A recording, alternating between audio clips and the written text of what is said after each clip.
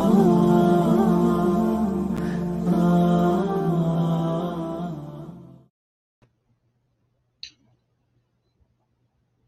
الله الرحمن الرحيم. إن الحمد لله نحمده ونستعينه ونستغفره ونعوذ بالله من شرور أنفسنا ومن سيئات أعمالنا. من يهده الله فلا مضل له ومن يضلل فلا هادي له، وأشهد أن لا إله إلا الله وحده لا شريك له، وأشهد أن محمدا عبده ورسوله. أما بعد. Assalamu alaikum wa rahmatullah. So we begin first and foremost by praising and thanking Allah subhanahu wa ta'ala. All praise belongs to Allah from the angle that to Allah alone belong the attributes and qualities of complete perfection and beauty and kindness and awe and majesty. And we praise Allah subhanahu wa ta'ala also from the angle that from Him alone comes every blessing and good that we receive in our lives as individuals or as a collective. As Allah subhanahu wa ta'ala says in the Quran, Ma asabakum min hasanatin famin Allah. Whatever good comes to you, it's from God. So we praise Allah, we seek His aid and assistance, and we seek His forgiveness. And we seek refuge or protection in Allah from the evil whisperings to our own souls and our own evil resultant actions. Whomsoever Allah guides, none can misguide, but whomsoever Allah leaves astray, none can guide that person aright. And I bear witness and testify that none has the right to be worshipped except Allah alone, having no partner whatsoever. And I bear witness also that the Prophet Muhammad sallallahu alaihi wasallam is Allah's final prophet and messenger.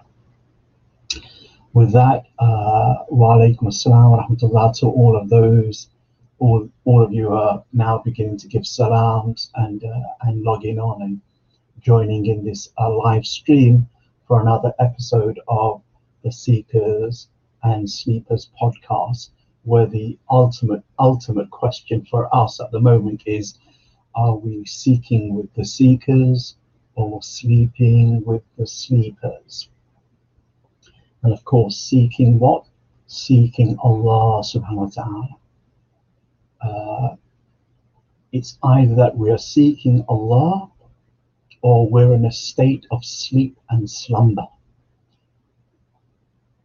We're in a state of sleep and slumber, and we have yet to awaken to our higher purpose in life. Sayyidina Ali radiallahu anhu, son-in-law of the Prophet and the fourth caliph of Islam, he said, "An-nas, all people are asleep. An-nasu niyam, fa-idha matu intabahu." Mankind are all asleep, but when they wake, or when they die, they awake. They awaken. When they die, they awaken to, there is a Lord. There was a purpose of my life on earth. There is accountability. There is hellfire. There is paradise. So it is seeking with the seekers, or sleeping with the sleepers. And we ask Allah subhanahu wa ta'ala that He make us seekers, seeking Him.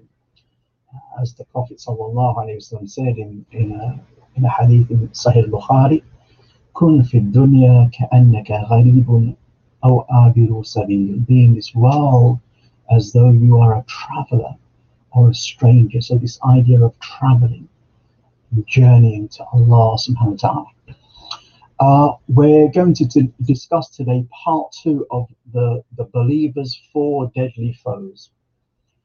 And last week, I did a kind of preamble, a kind of introduction to some spiritual realities in Islam. Some things that the Quran and the Sunnah of our Prophet sallallahu alaihi wasallam teach us about the importance of the heart and its journey to Allah, the obligations to do with the heart, and that actually it is the heart stroke the soul, which is the most important thing. If the heart is sound, the body is sound. The limbs, the eyes, the ears, the tongue. If the heart is sound, all those limbs will be sound. If not, then not. The Prophet ﷺ says in a hadith in Sahih Muslim, it's a fairly long hadith, but the end part goes, إن في الجسد مضغة إذا صلحت صلح الجسد كله وإذا فسدت فسد الجسد كله ألا وهي القلب. There is a piece of flesh in the body. If this piece of flesh be whole and sound, all of the body is whole and sound. But if this piece of flesh be diseased and corrupted, then all of the body is corrupted in like proportion. ألا وهي القلب. Indeed, that piece of flesh is the heart, the spiritual heart. And that is why the Quran says, يَوْمَ لَا يَنْفَعُ مَالٌ وَلَا بَنُونَ إِلَّا مَنْ أَتَى اللَّهَ بِقَلْبٍ سَلِيمٍ. That day when neither wealth nor children will benefit anyone except he who comes to Allah with a heart that is sound, a sound heart, a heart filled with La ilaha illallah, a heart filled with loving submission to Allah, a heart filled with fulfilling Allah's commands and keeping away from His prohibitions, a heart filled with trying to do the recommendations, the mustahabat or the sunnahs, and keeping away from the makruhat, the things which are disliked, detested or hated by Allah but aren't quite haram or prohibited. A heart filled with trying to detach the heart from the material world so it can be attached to Allah subhanahu wa ta'ala in shukr, gratitude, in mahabba, in love, in dhikr, in His remembrance. That is the heart that is sound. And a heart that doesn't have those things, or to the degree that the heart doesn't have it, is to the degree the heart is diseased and corrupted. There are amrad, there are diseases, illnesses in the heart that must be taken care of. And I've repeatedly said, and it's something that I know most, if not all of you who are listening and have joined in this stream, realize that this journey is not about memorizing some verses or hadiths or writing it down and hopefully making a good talk out of it for another date. This knowledge, which is essential to learn, much of what we've spoken about over the past few weeks is actually fardul ayn knowledge. It's knowledge which is a personal obligation upon every Muslim to know. Much of what we've discussed is a personal obligation to know. It's that type of ilm or knowledge which seeking which is an obligation on every Muslim. It's not something that it's nice to know, but it's not a problem if we don't know. Actually, it is a problem. But this knowledge must be learned in order to act upon it. There must be a desire to want to act upon the knowledge, so that my goal is to please Allah. My goal is God, so that Allah subhanahu wa ta'ala will be pleased with us. So last week we looked at a number of things that I won't recap here, but we began to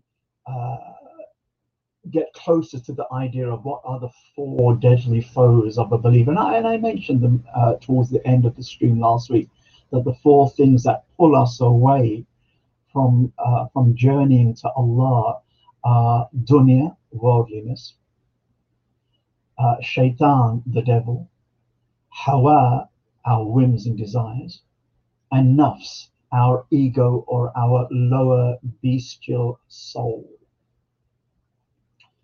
So let me pick it up with the idea of, and we touched upon this last week, that this spiritual journey requires spiritual striving or struggle.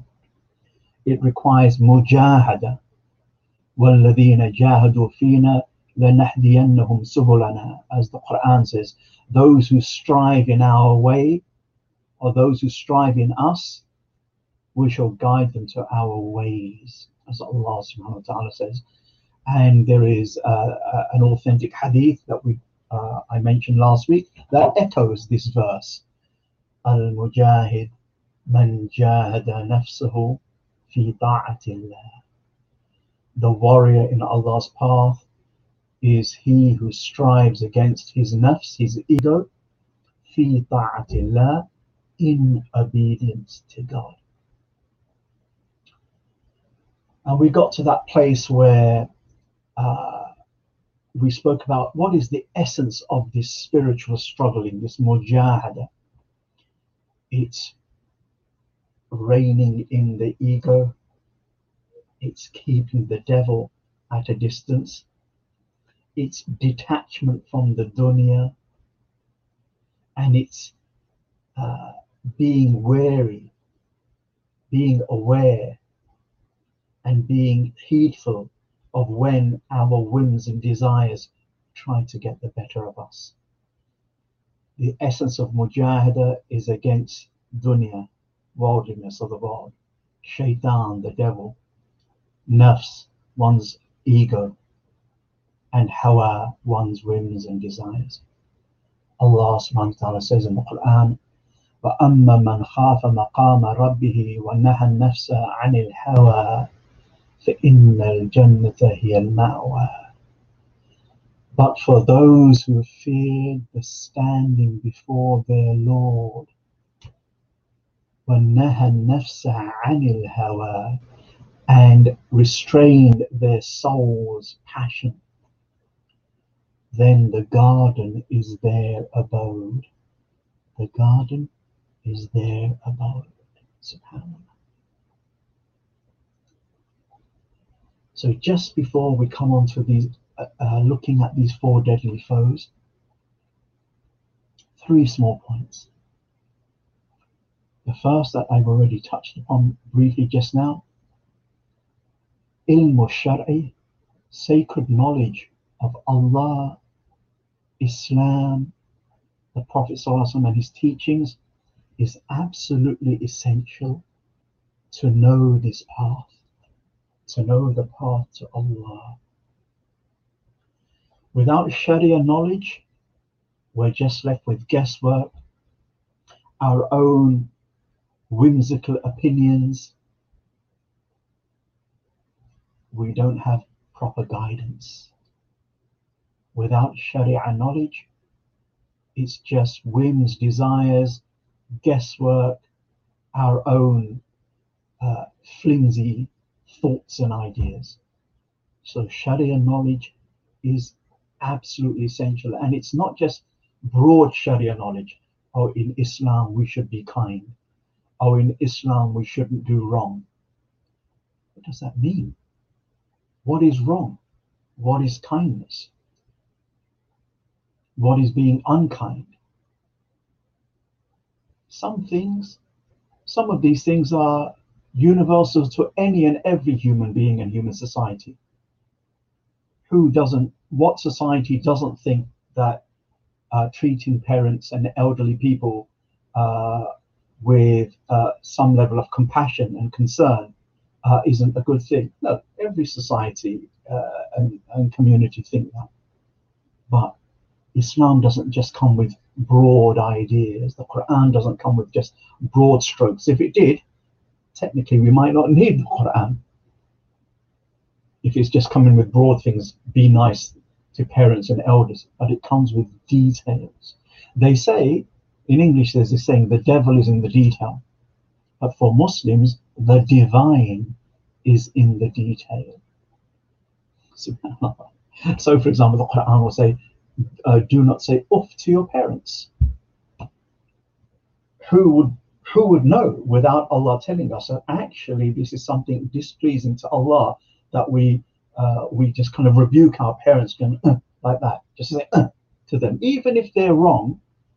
We don't have to accept they're wrong. We don't have to accept their wrongness, but the way we may differ with them is completely different than what many other traditions teach. So my point being is, we need solid and firm Sharia knowledge, not that type of knowledge where I have to study many years to become some super scholar, but I have to be an educated, intelligent lay Muslim. I may be a lay person from the Muslims in that I'm not a scholar or a student of knowledge, but I should be an educated, intelligent lay Muslim whose Islam is an intelligent Islam, an informed Islam, a learned Islam. Otherwise, we miss the point of revelation. So the first of the three quick things I want to mention is that Sharia knowledge is absolutely essential, and we learn it for no other reason than to the desire to act upon it in order to draw closer to Allah. The desire to act upon it, even if it's just a small thing, in order to draw closer to Allah. When our intention is to learn in order to act, then Allah subhanahu wa ta'ala blesses us even by the small amount of knowledge we learn. But if our intention to learn is for other than acting and drawing closer to Allah, it's there to just help me deliver better talks, become a better and more popular da'i, quote unquote, to help me win arguments, to maybe get the attention of people, because not everybody knows religious knowledge, and here I am knowing religious knowledge, knowing that many Muslims will turn their attention to me. If it's for that reason, khalas, that knowledge is a hujjatun alayk. That knowledge is a proof against us. It's that's what that type of intention, it does that to us on the day of judgment. May Allah protect us. So first thing, serious knowledge of the path in order to act and draw closer to Allah. Secondly, tawbah, repentance. When we start this path, and actually every time we stumble on the path, tawbah or repentance is required. Our scholars, those scholars who dealt with matters of the heart, so we call them arbabul qulub, masters of the heart, or masters of the inward life. Al-Ghazali being one of the great ones of this tradition, rahmatullah alayh. Ibn al-Qayyim, rahmatullah alayh, being another great scholar of the inward life. As an example, Sheikh Abdul Qadir al-Jilani radiyallahu anhu being a master of the inward life. These are just some of a few of the names who are scholars and masters of the inward life as far as Islam and sound knowledge is concerned. Then they tell us, whoever has no tawbah has no maqam. Whoever has no repentance has no spiritual station with Allah. So tawbah is absolutely essential. At the beginning of the path, it's a must. That a person says, you know, Ya Allah, I bow my head to you in shame that I as a Muslim have lived my days thus far in total neglect of you, praying only perhaps Jummah prayer or Eid prayer, indulging in haram without making any attempt to keep away from it, being more aware of the characters on Netflix and my attachment to Netflix more than I'm attached to you, and knowing your names and your qualities, or the stories of your prophets or an attachment to your book. Ya Allah, I'm ashamed of that. I know that's not right. I want to do a U-turn from this ugly way, and I want to journey to you. It is a must that we make tawbah. We repent to God. And in the act of repenting, returning to Allah, doing a U-turn away from such a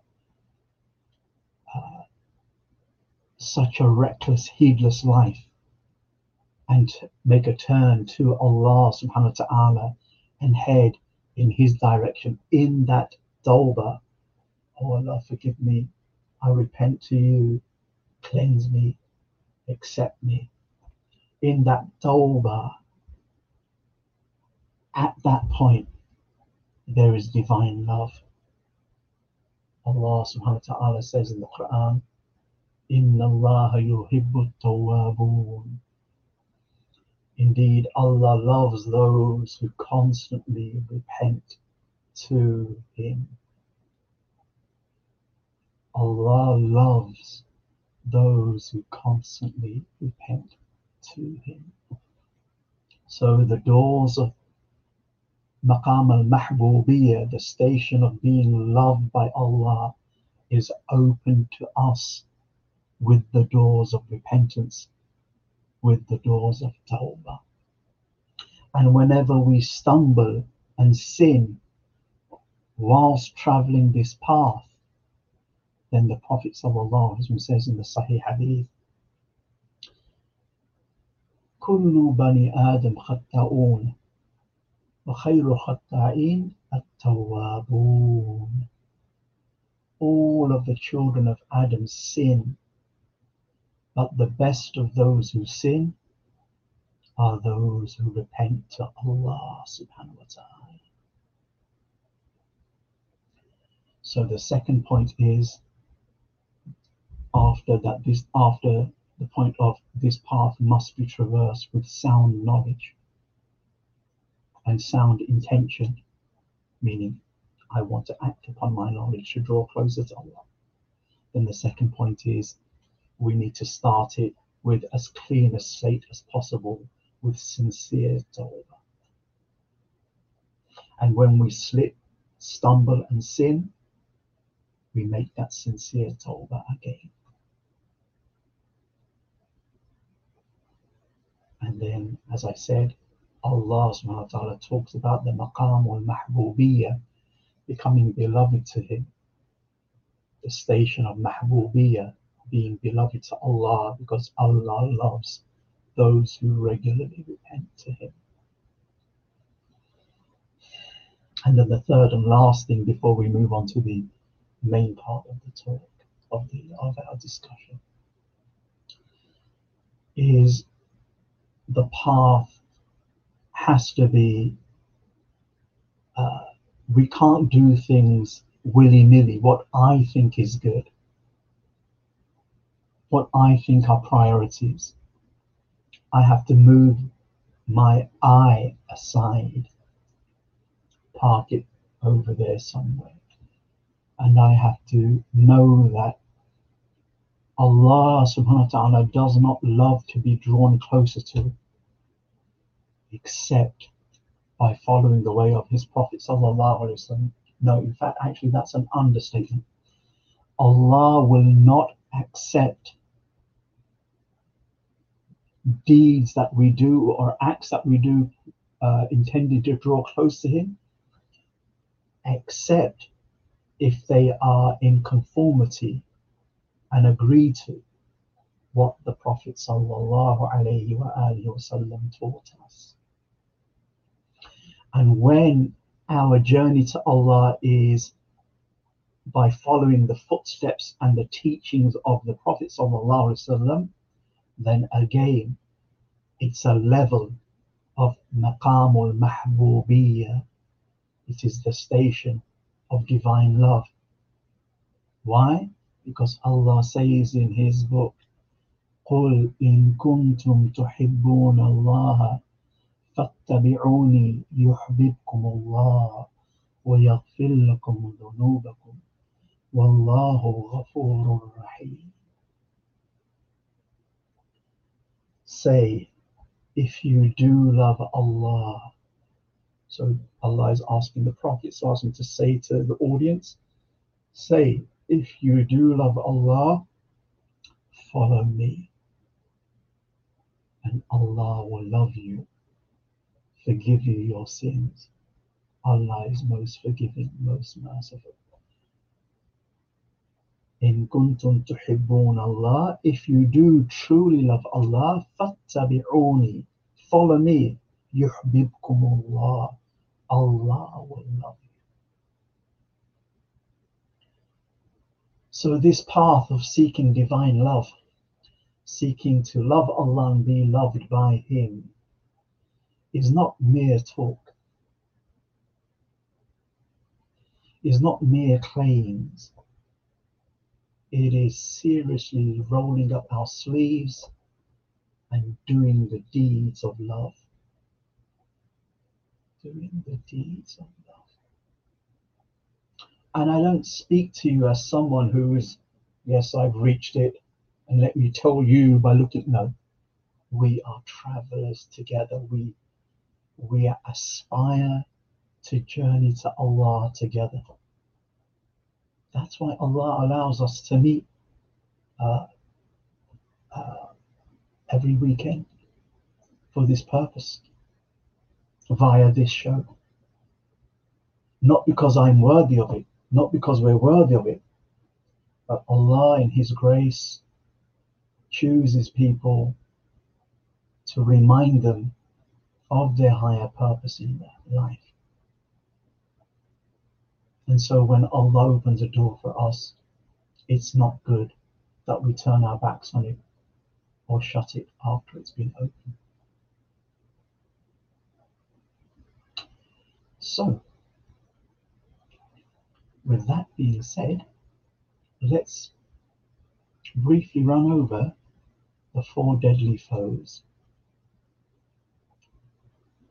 So the Quran will tell us that there are 4 main things.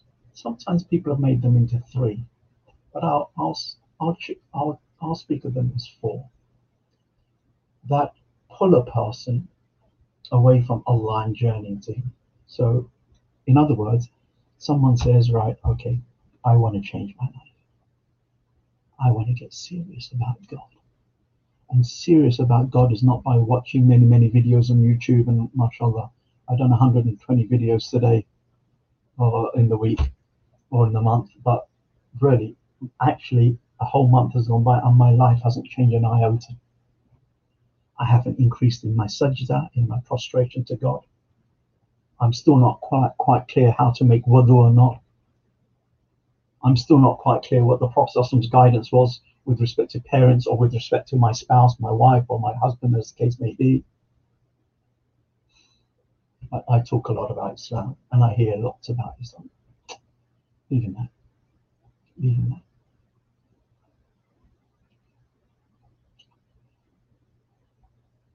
If someone thinks the internet is a place of serious knowledge, I'm not saying that there aren't serious things on the internet and beneficial things. Absolutely true. But subhanallah, to find honey or sweet water amidst amidst loads and loads of gallons of urine and filth, that's the internet for you. That's the internet for you. But nevertheless, it is a small source of religious knowledge. The bigger source being the ulama directly, scholars directly, face to face ideally. I mean, I know we're in COVID, and scholarly books.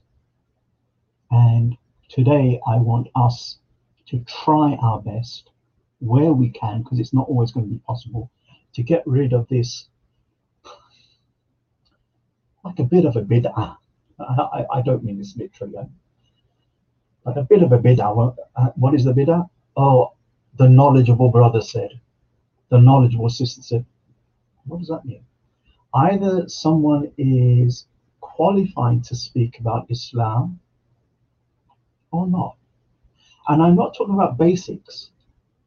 my neighbor, my non-Muslim neighbor, asked me how many times do Muslims pray, I don't need to say, hold on a minute, let me go to a scholar. Every Muslim knows that. Many non-Muslims know this, 5 times a day. Some person on the street asks me, are Muslims allowed to eat pork? I don't say, oh, wait a minute, let me just dial a fatwa. Every Muslim knows this, and many non-Muslims know it. That no, it's forbidden to eat pork. So there are basic things that every Muslim should know about our religion. And in fact, if non-Muslims live close enough to Muslims, they too end up knowing about many of those basic things. I'm not talking about things like that. I'm talking in slightly more detail. You know, mashallah, so Adam, and others before have mentioned, and in previous streams as well, and may Allah bless you for thinking well of me, that there needs to be more streams like this, more shows like this. There need to be more shows, no doubt at all, with, you know, the righteous scholars and spiritual masters of Islam. Really, there needs to be. But perhaps I can make a suggestion, and perhaps even an assertion.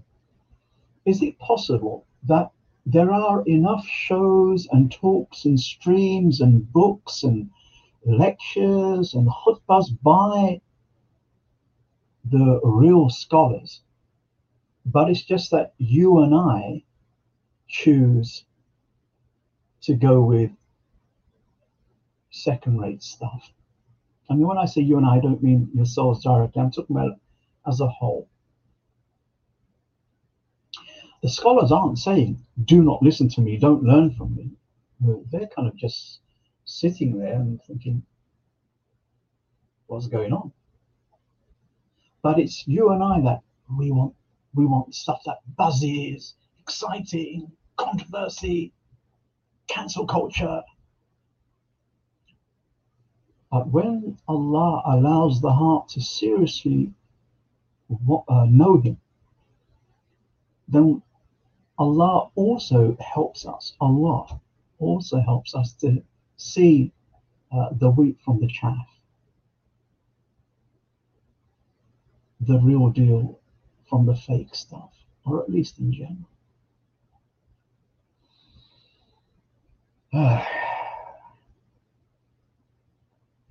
So the 4 deadly foes. The first one is dunya, worldliness. We're not talking about the world when it becomes a means to remembering Allah and being in awe of Him and thanking Him.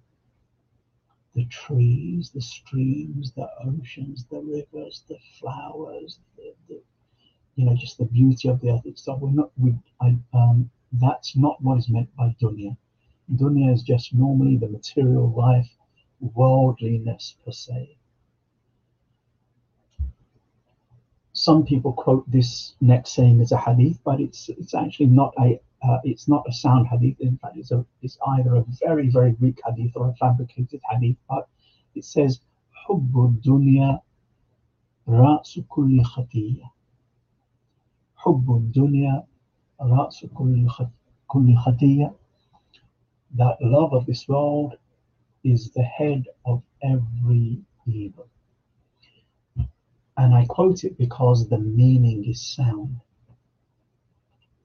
That Shaitan has less ability to trick us, and the nafs has less ability to dominate us if we're not so much attached to any created thing, especially the world, the dunya, and our hearts are attached to Allah subhanahu wa ta'ala.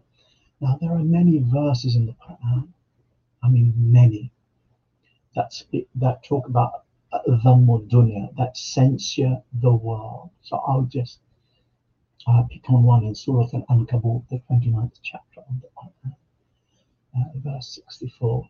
وَمَا هَذِهِ الْحَيَاةِ الدُّنْيَا إِلَّا لَهْوٌ وَلَعِبٌ وَإِنَّ دَارَ الْآخِرَةَ لَهِيَ الْحَيَوَانُ لو كانوا يعلمون. Allah says, and let's try to pay heed to this and try to let these words filter into our souls. وَمَا هَذِهِ حَيَاةُ الدُّنْيَا. What is the life of this world? إِلَّا لَحْوٌ وَلَعِبٌ.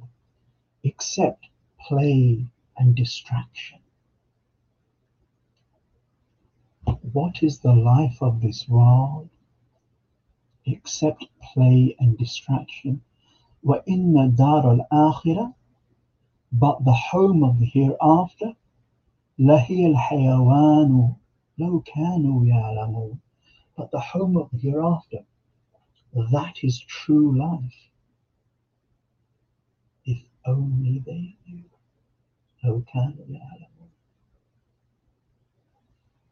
If only we knew how short this world was and how eternal the hereafter is. If we only knew how little Allah values this world and how much He has prepared for believers in the afterlife. If only we knew that all of this shouting, fighting, clamoring and chasing after the dunya is chasing after a mirage, because it doesn't last. It's fleeting. No sooner do we grasp something than it just slips like grains of sand from the hand. But the hereafter is the real. It's not that this dunya is a mirage. It's here, it's real, all right, in that sense. But it's not real from the point of view of permanency. It's just temporary. It's just ephemeral. Eternal is the life to come. What is the life of this world but play and amusement? And even us Muslims, we have a funny relationship. It's like, well, if I will try to make a little time for God, but otherwise, it's play and amusement. Instead of doing what the believer should do, which is life and the time I have on it is serious stuff, but I need time. I need portions of time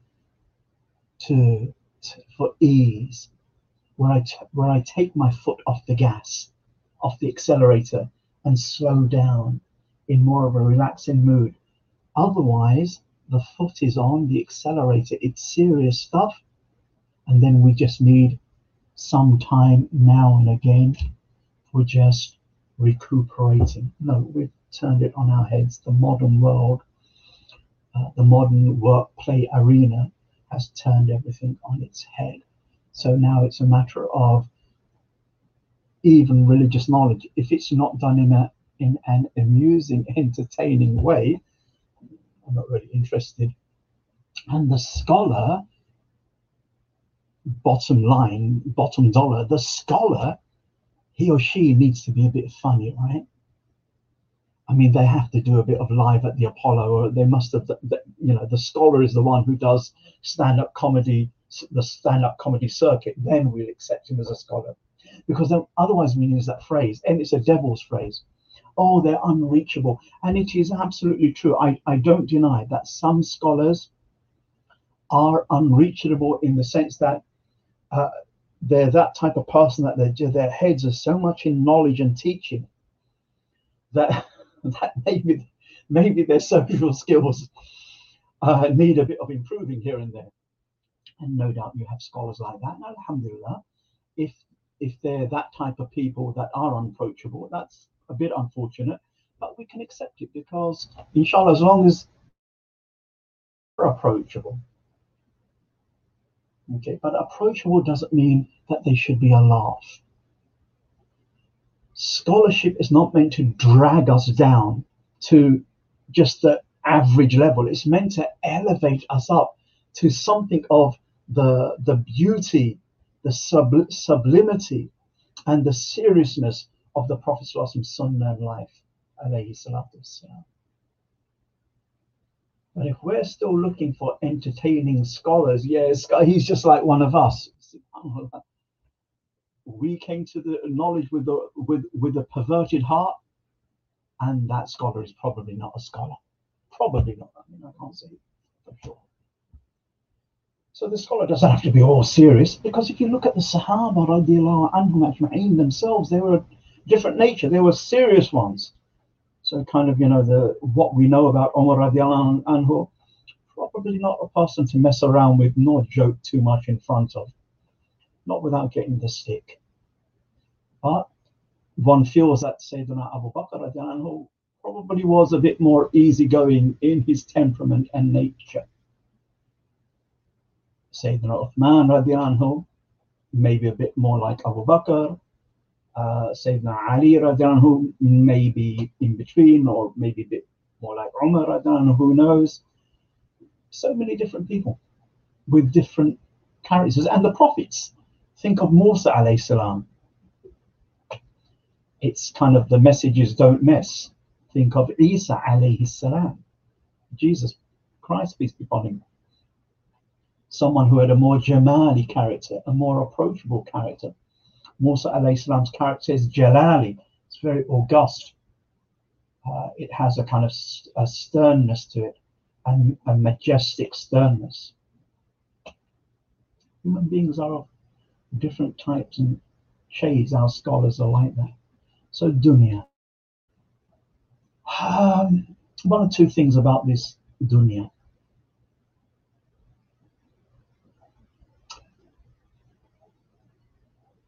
Actually, no, I'll leave the bit about the dunya, except maybe just to say one or two things that may occur in a hadith, inshallah ta'ala.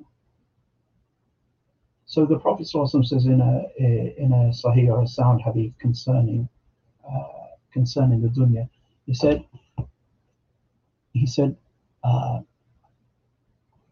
the world, ad-dunya sijnul mu'min wa jannatul kafir. The world is a prison for the believer and a paradise for the unbeliever.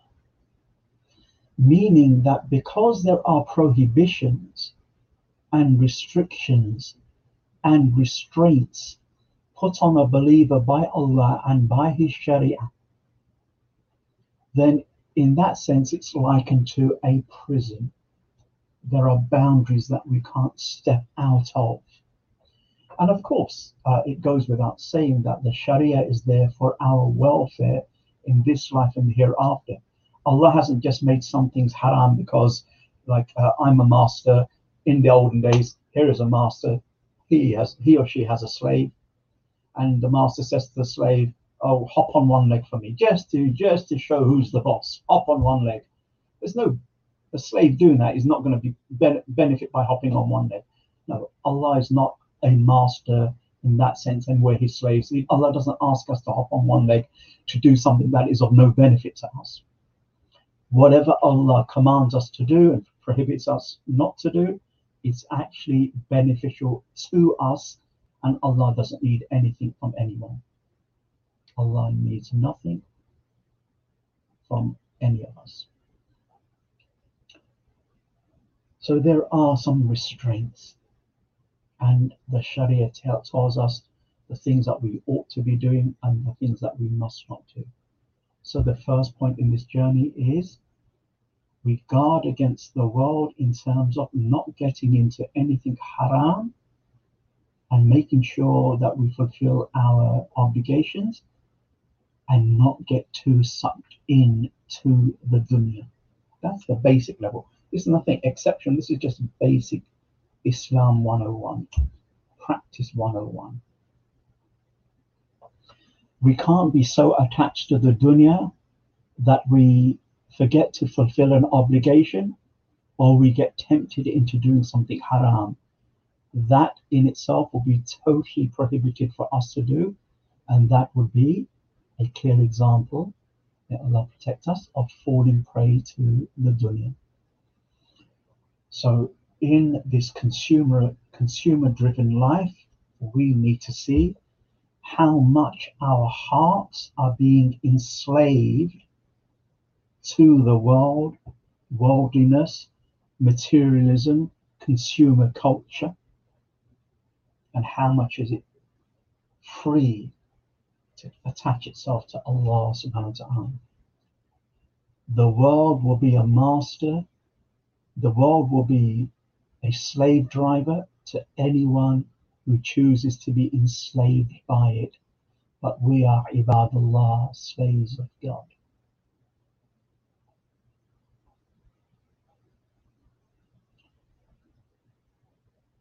The rest of the four foes, they kind of work on this attachment to the world that we have, this attachment to dunya. My last hadith before we move on from the dunya, and perhaps inshallah we might round it off today and then do a part 3 with the other 3, and leave some time for question and answers today maybe. Yeah, let's probably do that inshallah. So let me end with about the dunya, simply by saying that in an authentic hadith in the Sunan of Tirmidhi, let me see if I can find the Arabic, if not, it's not a big problem. We read that the Prophet ﷺ says, so if I can find it, okay, no.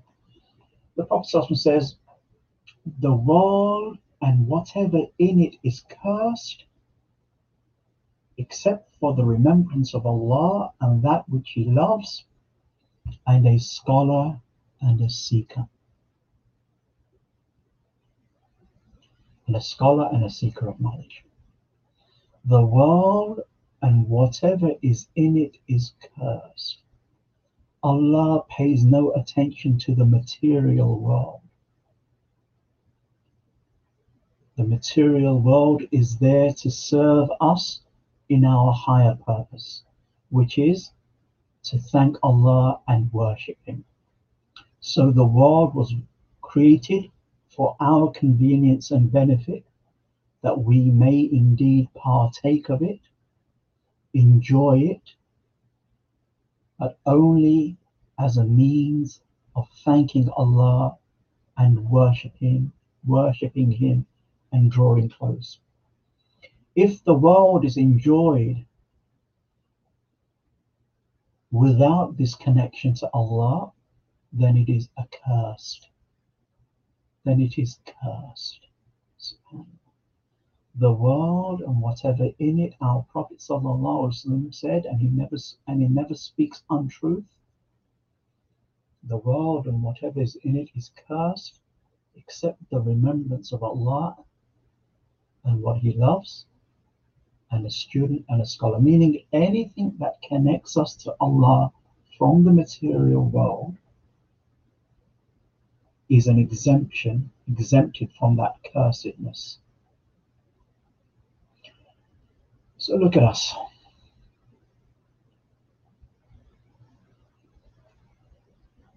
We as a Muslim family, we can have peace and harmony, then, and I'm just giving this as an example, and then the father dies, and there you have it. Blood brothers and sisters are literally fighting, physically fighting, and ready to lie and ready to cheat on each other because of inheritance.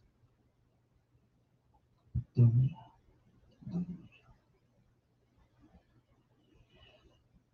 I can't pray my prayers on time because I'm too interested in the football, in the movie, in the next Netflix series. Subhanallah, I could be watching. Someone told me this. It happened to someone they knew. They were watching. What's it called? Ertugrul. Movie series. And Ertugrul has got this major Islamic theme, and they were missing their prayers. They were just doing a binge watch of Ertugrul. Wow, you can even watch something Islamic and not have the Islamic actions.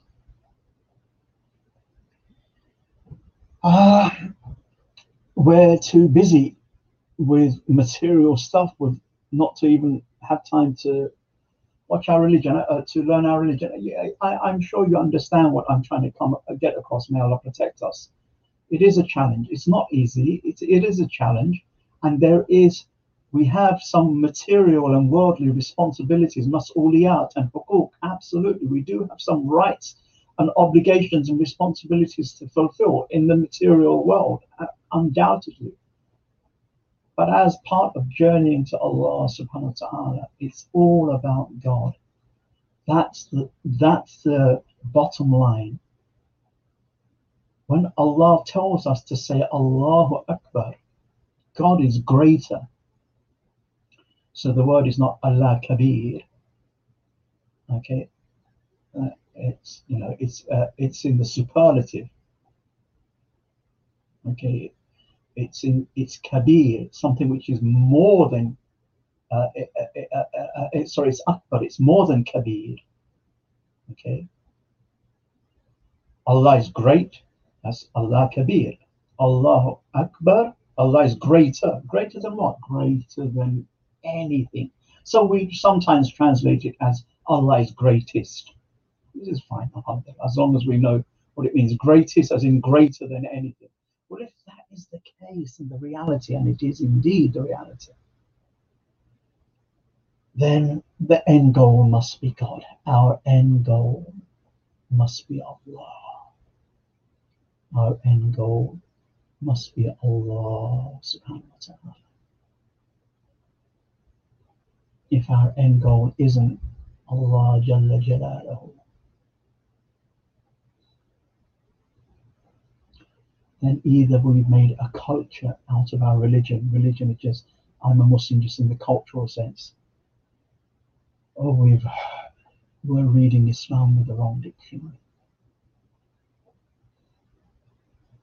But Allah will guide anyone who sincerely raises their hands and their heart to Him and say, Ya Allah, teach me, because I am so lost.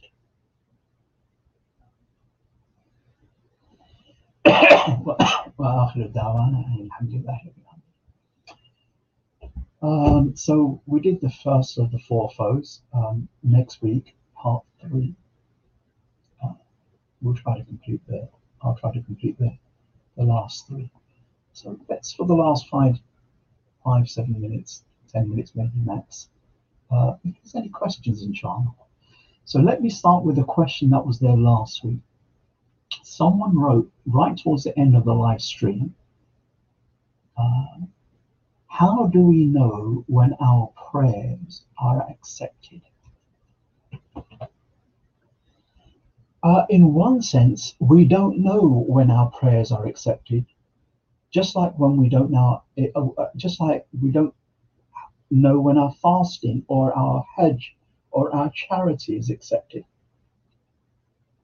We hope that, providing we're trying to do our best and fear Allah as much as we can,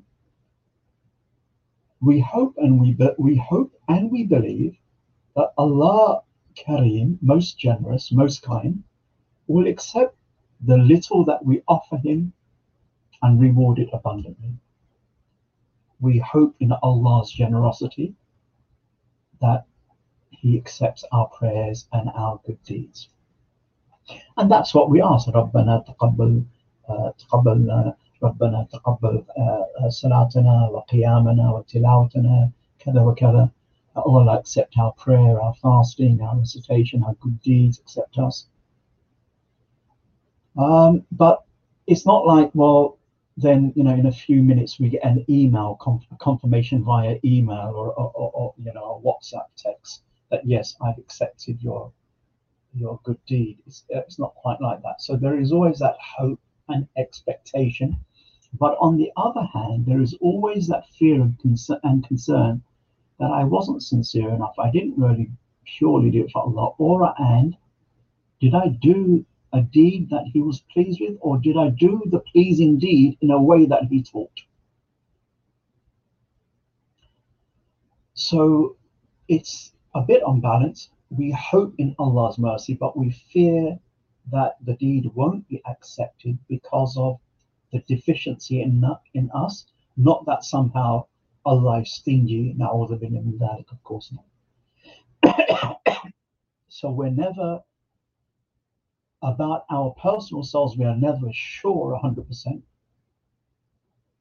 which is why we try to perfect our worship as much as we can and ask Allah sincerely and humbly that, oh Allah, forgive us the shortcomings that I know was in the deed that I did. It would be not a brave person, but a very foolish and arrogant person who says that, oh Allah, I know I did the deed purely for you, so just give me my reward whenever you're ready. SubhanAllah. We sometimes have this saying, oh yeah, I got married for the sake of Allah. Really? MashaAllah. And where is the halo on your head? Maybe they did, but it's a big claim. It's a big maqam to state. It's a big claim to make and a big station to be at, to do something sincerely for the sake of Allah. The Prophet ﷺ was one day reciting a verse from the Quran in which it talks about believers who are doing righteous deeds, and their skins, and the verse ends, and their skins tremble due to the fear of their Lord. So the lady Aisha radiallahu anha asked the Prophet ﷺ, she asked her husband ﷺ, O Messenger of Allah, do their skins tremble in fear because they are those Muslims who steal and who cheat and who do all these other things?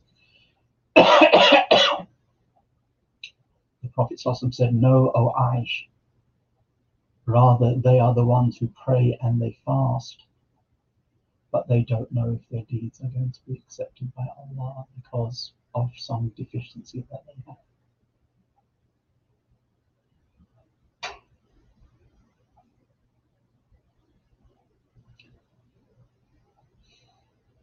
The lady Aisha radiallahu anha,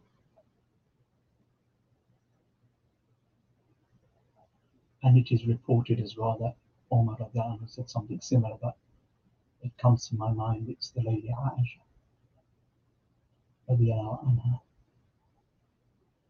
When she was on her deathbed, she wept and said, oh, that I were a blade of grass that would not be held to account. Here is not just the wife of the Prophet ﷺ, she is one of the highest women of paradise. Oh, that I was a blade of grass.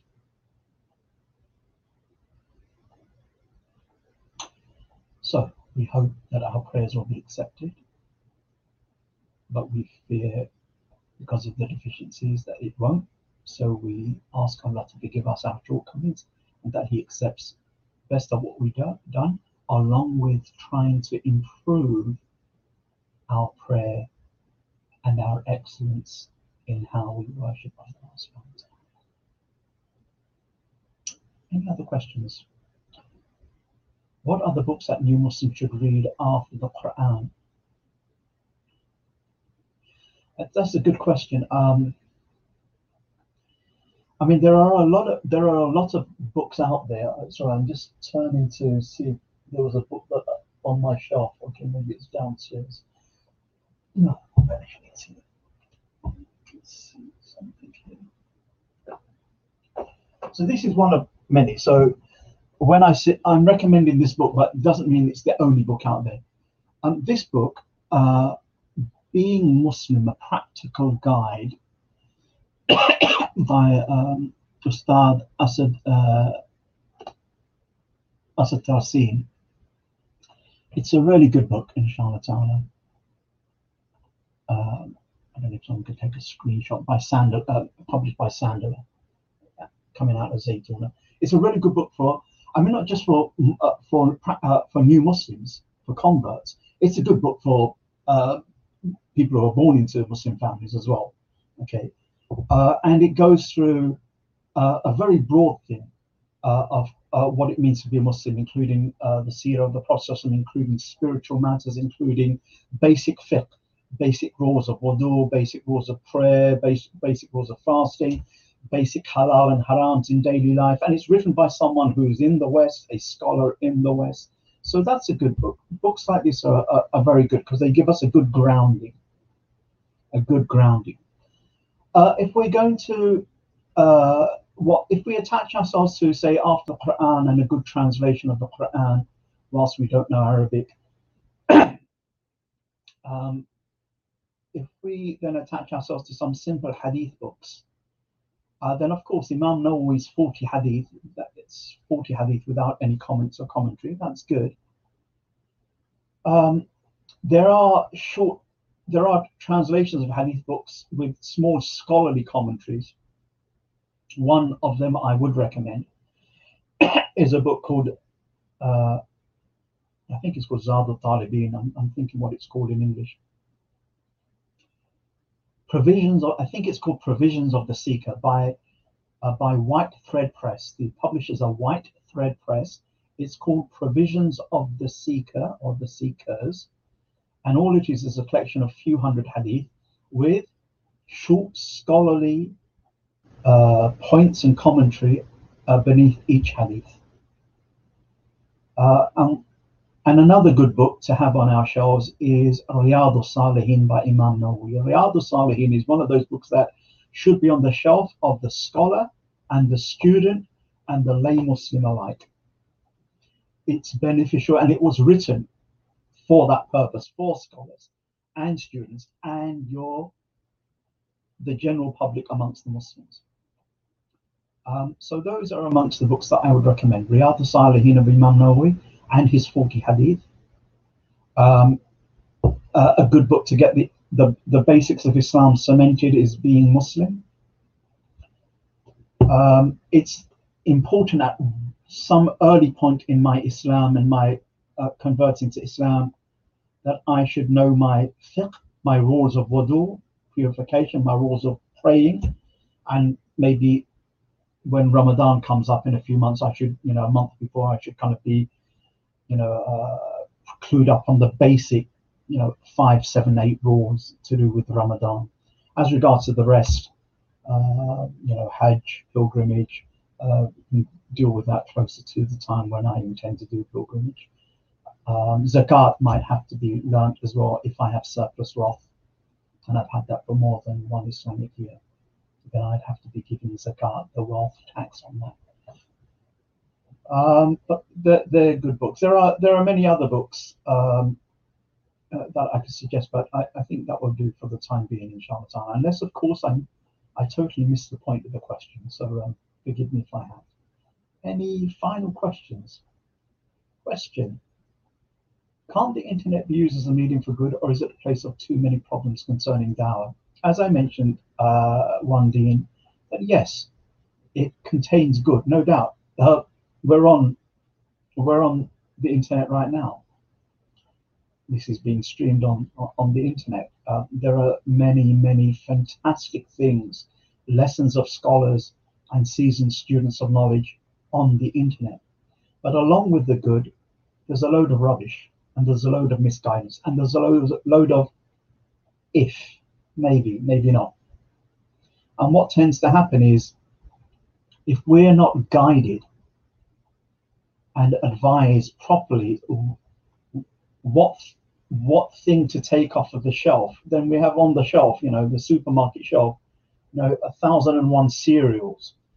Now, unless I have an idea of, of the benefit of that cereal or that cereal or that cereal, it's just like, well, let me just, blindly pick something, and it might be full of sugar and carcinogenics and not healthy for me. But hey, I didn't know. I just saw 100 different cereals on the shelf, and how am I supposed to work out all? Then I just picked one up. So that's always the danger. That's one point. The other point is in Islam. So this is not a fatwa. This is just something for us to think about. I have no solution. The internet is, in some form or fashion, here to stay. We are not Luddites. We are not anti-technology. However, we don't also believe in this myth that technology is neutral. If a lot of money has been invested in any piece of tech, it will always be slanted towards somehow benefiting the people who put the money into it first place.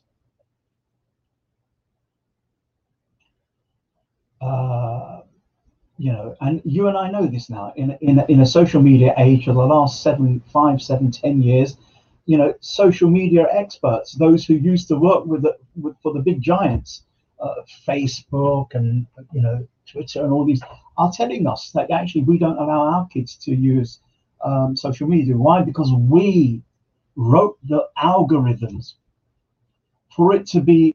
We didn't know. Some of them are saying we didn't know the consequences of how it would work out, 5-10 years later, but we wrote the algorithm so that it would entice us and it would activate certain pleasure hormones in our brain and our body.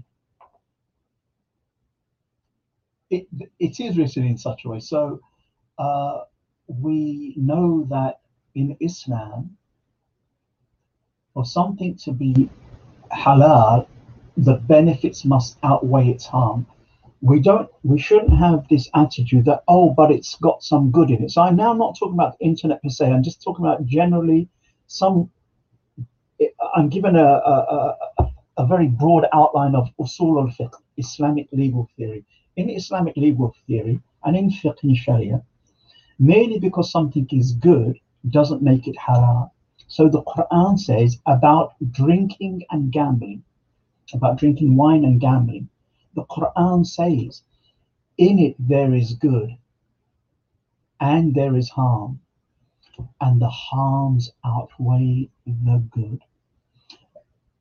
Hence, gambling and wine drinking are forbidden, are haram, because the harm outweighs the good. Allah subhanahu wa ta'ala himself said it has benefit and harm. So we're not looking for something that is beneficial. We're trying to assess, is the benefit greater than the harm, or vice versa?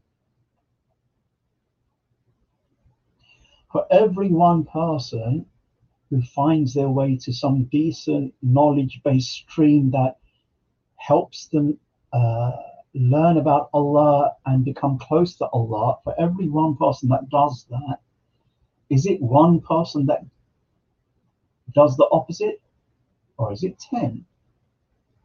Well, let's stick with just the Muslims at the moment. Is it 100? Is it 1,000?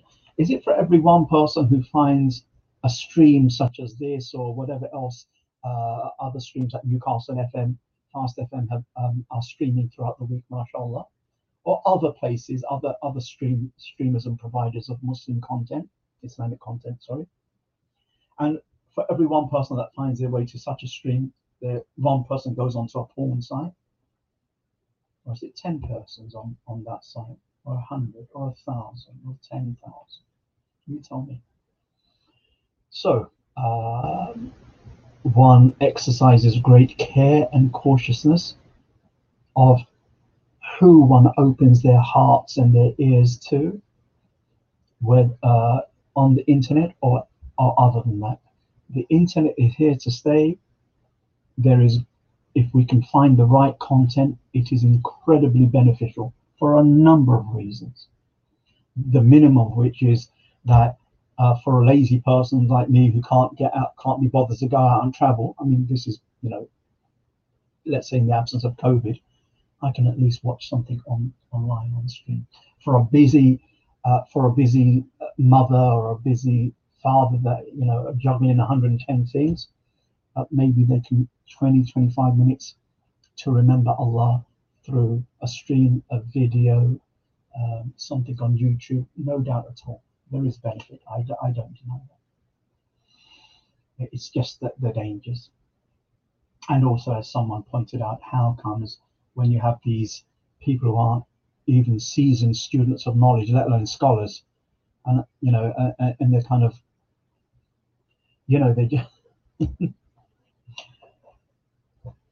they haven't quite learned how to shepherd people, and they're very ferocious with their tongues, condemning everyone with all sorts of insults and labels. how is it that maybe someone like them get thousands and tens of thousands of hits, and some of our ulama, scholars and spiritual masters who are actually online get like 100 or 30 or 25. Of course, one can say Allah places his blessings wherever, but one can also know that the devil probably has a social media account as well, and sending out the waves of his whisperings to like some things and to avoid some things or totally miss it. Who knows? Who knows? Shaitan@gmail.com. I don't know. Shall we begin to round it up? It's been just over an hour. May Allah subhanahu wa ta'ala bless you. Forgive us all. Bless me and you.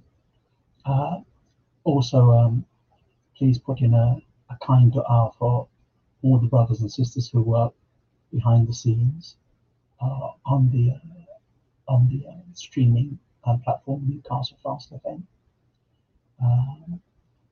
May Allah give them the tawfiq to continue in their good work and accept it from them, and to continue helping us benefit. With that being said, Jazakumullah khairan to you all. It is a pleasure meeting you every Saturday night. We will leave with our standard question, which is a question that I pose to myself and yourself. Are we seeking with the seekers or sleeping with the sleepers? That is the ultimate question for us today. Assalamu alaikum wa rahmatullah.